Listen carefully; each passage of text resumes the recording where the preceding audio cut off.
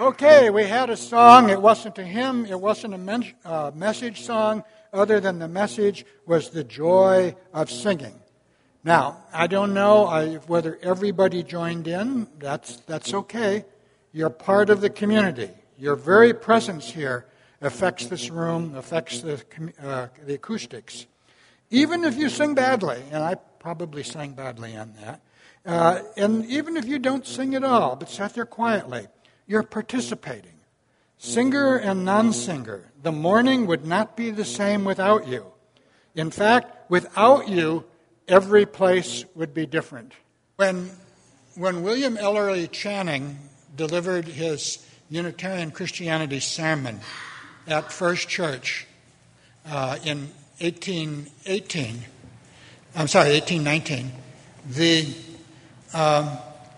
the Orthodox newspapers at the time said, this guy came down to give this heathen sermon in this church in Baltimore, this fancy new church, but by the grace of God, nobody could hear it. And that was true. So it's worth it. It's worth it having this little interruption to get things right. And it's another way of us saying you're important. Your participation is important. Your ability to hear things is important. And so, we don't ask you to sing or, if you prefer not to sing. But what we do ask is that whether you're a singer or non-singer, to be attentive to your neighbors and to your neighbor's preference. Be attentive to each other. My personal joy is participating. When I leave here, and, after having a great time chatting with you, eating coffee and cookies, I love the coffee and cookies, I have to rush up to Baltimore to go to our congregation's annual meeting there, which is not so much fun, but and we're not air-conditioned, but I go and do that. It's a duty. Not everything that you do for the fun. It's a horrible, overloaded day, but I love it. It's part of my duty, and I love doing my duty. I am an active participator. I love to be part of the action, whether it involves the big issues of our times, such as, we've had a little concern about racism and violence in Baltimore recently. We've spent an April there, and I've been, out in the streets on that. That's one of the big issues of the time.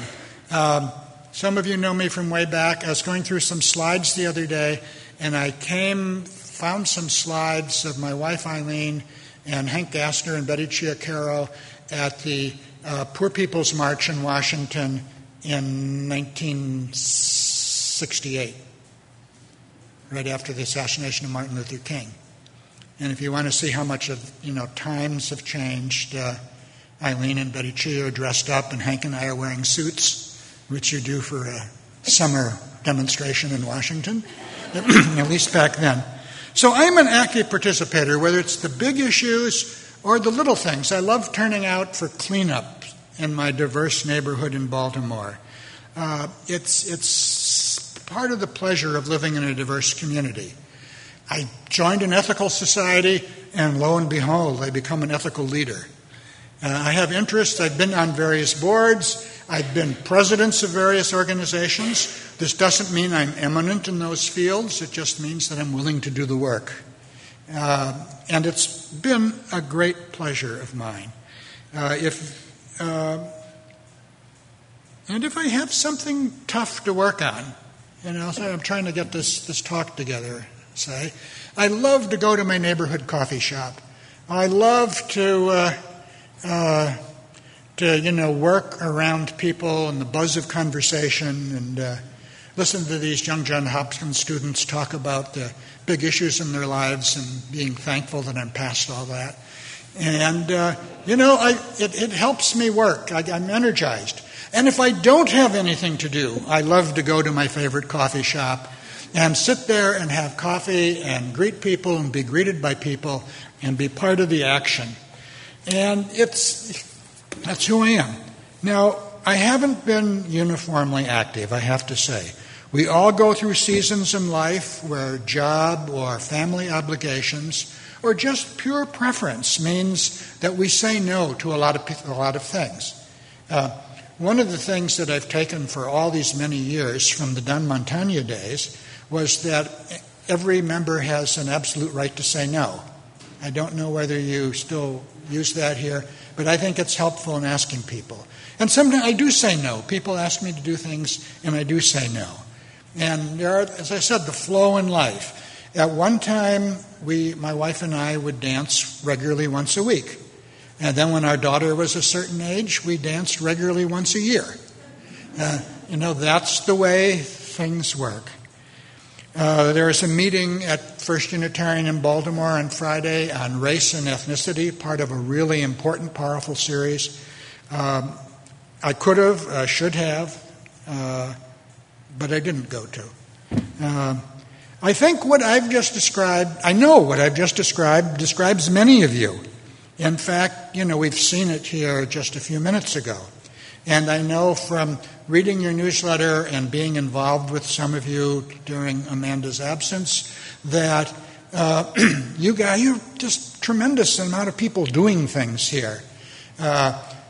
A lot of work to keep this place going and a lot of joy in doing it. And I know there are some of you who are on committees and some of you just, occasionally if somebody needs a ride to a medical appointment or food being brought into a shut-in, there are people here who do those things. And that's wonderful.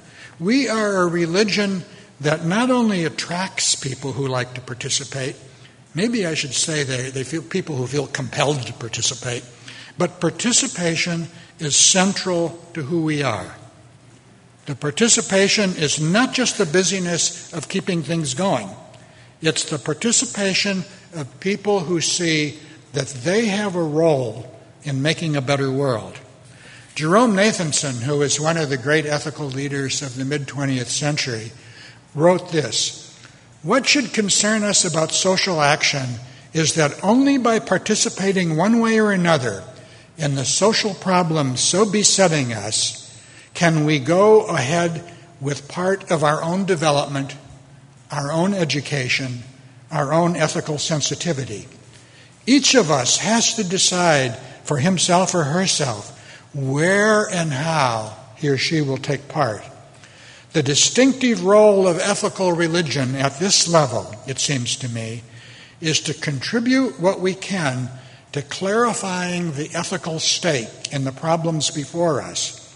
Participation being one part of clarifying what the stakes are. Participation being one part of clarifying what those stakes are. In other words, we really don't know about some things unless we get involved, unless we try to do something. So one might say that participation is built in.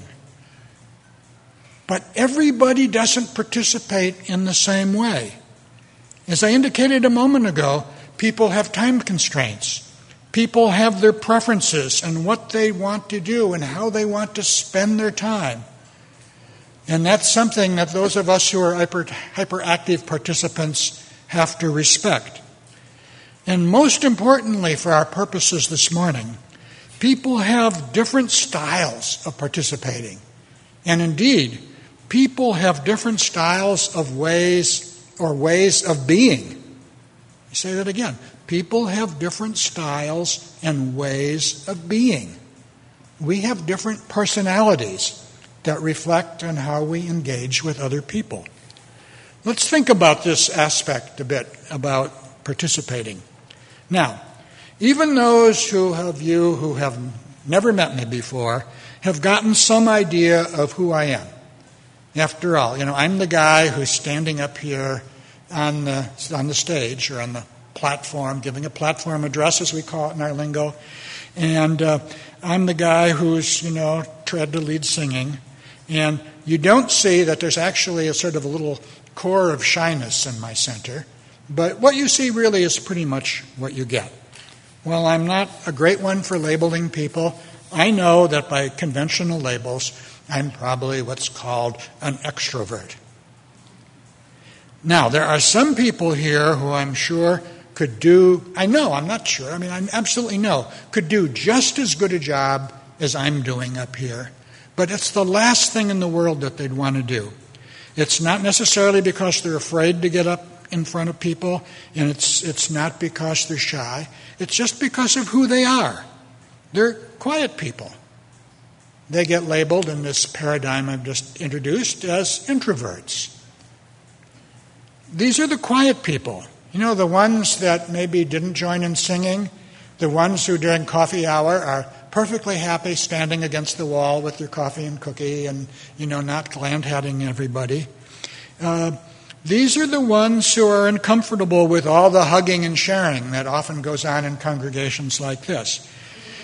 If you're not into hugging and sharing can be pretty unbearable. As writer Jonathan Rauch, who is a self-described introvert, wrote in the Atlantic magazine a few years ago, introverts are people who find other people tiring. His formula for success is 2 hours alone for every hour socializing. And I don't know, that's kind of my wife in a lot of ways. I'm just so happy we have a weekend, and this is a great weekend. Look at all the stuff that we have to do. And she said, what a terrible weekend. We've got all these things to do. Even though each one is individually enjoyable in itself. Too much is too much. Time for an example.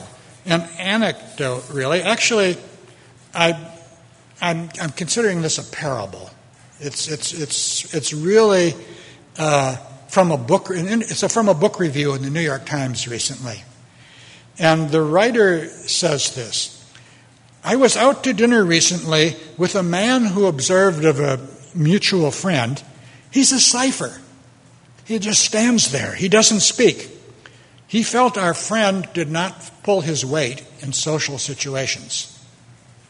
I countered that there were plenty of ways of saying nothing. That there were participatory ways of saying nothing. Participatory ways. That I experienced our friend's silence as encouragement to display, for his appreciation and scrutiny, the more typically hidden parts of myself. There's a lot packed into that paragraph. Let's think about that for a moment. First, the dinner partner, the person telling the story, who called their mutual friend a cipher. That is, a mystery, a nothing. He just stands there and doesn't speak.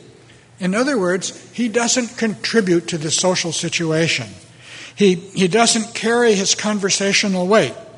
My first thought was, this speaker is a friend of this absent person? But I can understand this. If your idea as a good time is, getting together, having repartee, trading quips, trading anecdotes, this person probably is a disappointment. Then the other friend, the person who tells the story, defends the absent friend by saying that there were participatory ways of saying nothing. True enough, I can agree with that. That I experienced our friend's silence as encouragement to display, for his appreciation and scrutiny, the more typically hidden parts of myself. Yes, I thought, she sees the value of friendship. I liked her saying that the friend lets her reveal some hidden parts of herself. A good friend should be a good listener, right? You should be willing to listen to your friends who have things that they need to tell. A good friend doesn't always have to be yakking all the time. So far, so good. But then there's her interpretation of her friend's silence, that she viewed it as encouraging her to put her hidden, I presume hidden psychological parts, on display. That, is his purpose to be an audience for her? Is that what she views friendship as? That he should listen, it's his job to listen to her inner angst? In fact, the enduring her endless monologue hypothesis gains some support from another writer, another self-confessed introvert, who finds that, quote, introverts are driven to distraction by the semi-internal dialogue extroverts tend to conduct. Introverts don't outwardly complain, instead roll their eyes and silently curse the darkness. Now, Jonathan Rouse, whom I just quoted before, looks forward to someday maybe introverts come out of the closet and there will be an introverts' rights movement. And it won't be impolite to say, I like you, but now please shush. Which you may be thinking right now. Or at least thinking to yourself, I came here this morning to hear some kind of ethical talk about ethical religion, and all I've done is listen to a silly song and hear some guy talking about singing and how he likes to keep busy. And now he's talking about how some people don't seem to like dealing with people. Where's the message? Okay, here's the message. Everybody participates. Everybody contributes. Just by their presence, everybody is essential. Our calling as ethical culturists, our calling as Unitarian Universalists, our calling as religious humanists is to discern and honor a universe of unique individuals uniquely participating. Unique individuals uniquely participating. Let's go back to my singing metaphor. Singing is as much about listening as it is about making sound come out of your mouth. You're singing, the other people are singing, but you're listening to each other. Their sound helps keep you in tune, and your sound helps keep the others in tune, at least if things are working right. But you have a group. You've got the support of the group. You go a little flat, you go a little sharp, the group helps you get back. I started this talk talking about this singing circle that I attend in Baltimore. It's an informal, supportive setting. We work around the circle. We try to avoid show-offy solo songs. We try to pick songs with a good chorus that everybody can join in. But participants don't have to lead a song. They can pass. And that's their right as their individual. But they're still participants. They're participating at the level that they feel comfortable.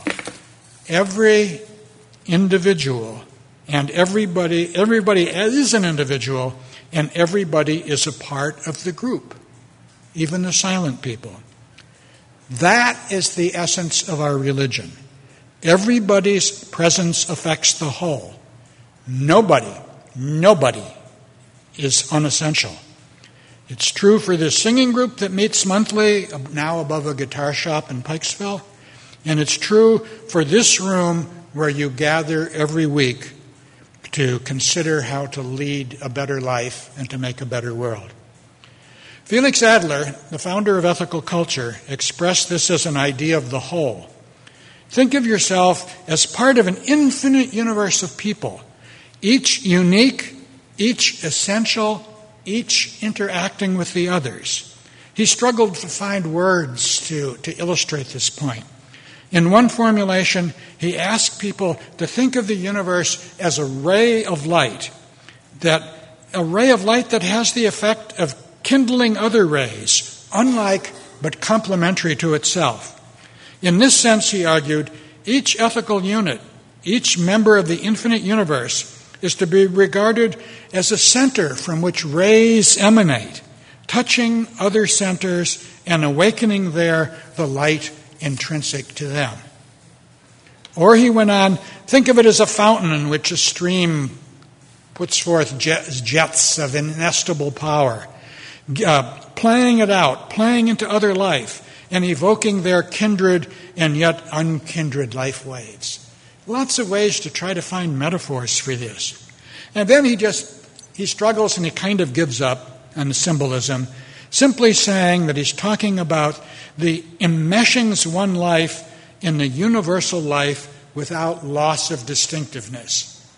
We are all You folks sitting here, you're all members of the Ethical Society. Or if you're not members, I hope you will soon be members. But, you're unique, you're individuals. You join in community. When you join in the community, you don't give up your individuality. You keep that. But your individuality is enhanced by your participation, just as this group is enhanced by your being there. I myself like thinking about prisms, but, emanating and reflecting light. But mostly I just drop the philosophy and think, pay attention to each other. Appreciate each other. The light that you have to offer, the light that everybody have to offer, isn't always that obvious. But it's there. But it's there if you're open to it. Your neighbor's unique ray is not going to shine on your life if you don't take the trouble to look. We have a similar concept on the Unitarian Universalist side when we talk about the seventh principle, respect for the interdependent life of which we are a part. That includes people too. We're all part of this web. The quiet people, the loud people, the people who sing, the people who don't sing. Remember the lesson that I learned, that I mentioned earlier. Singing is as much a matter of listening as it is about making sound. Respect means listening. Respect means watching, so that we can be alert to each other's unique way of participating. And there you have it. Except, we're going to end as we began, with a song.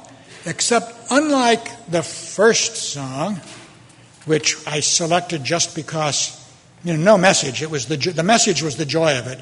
This has a message. This is really a great song. It's by singer-songwriter Bill Staines. It's called The Animal Song. Some people know it by its chorus, All God's Critters Got a Place in the Choir. I don't need the God concept in my religious life, but I'm okay with it here. However, Bailey Whiteman, your choir director, communicated with Bill Staines, and he gave her permission to change the words to suit our beliefs. And he suggested, he said he runs into this a lot, and he suggested we substitute earths for gods. All earth's critters got a place in the choir. That works. There are other words that scan, but let's use earths. So, or you know what? Sing all God's critters if you want. That's a key part of who we are here. You don't have to believe exactly the same thing to be a member of this congregation. But you're still part of the group, a part of the whole.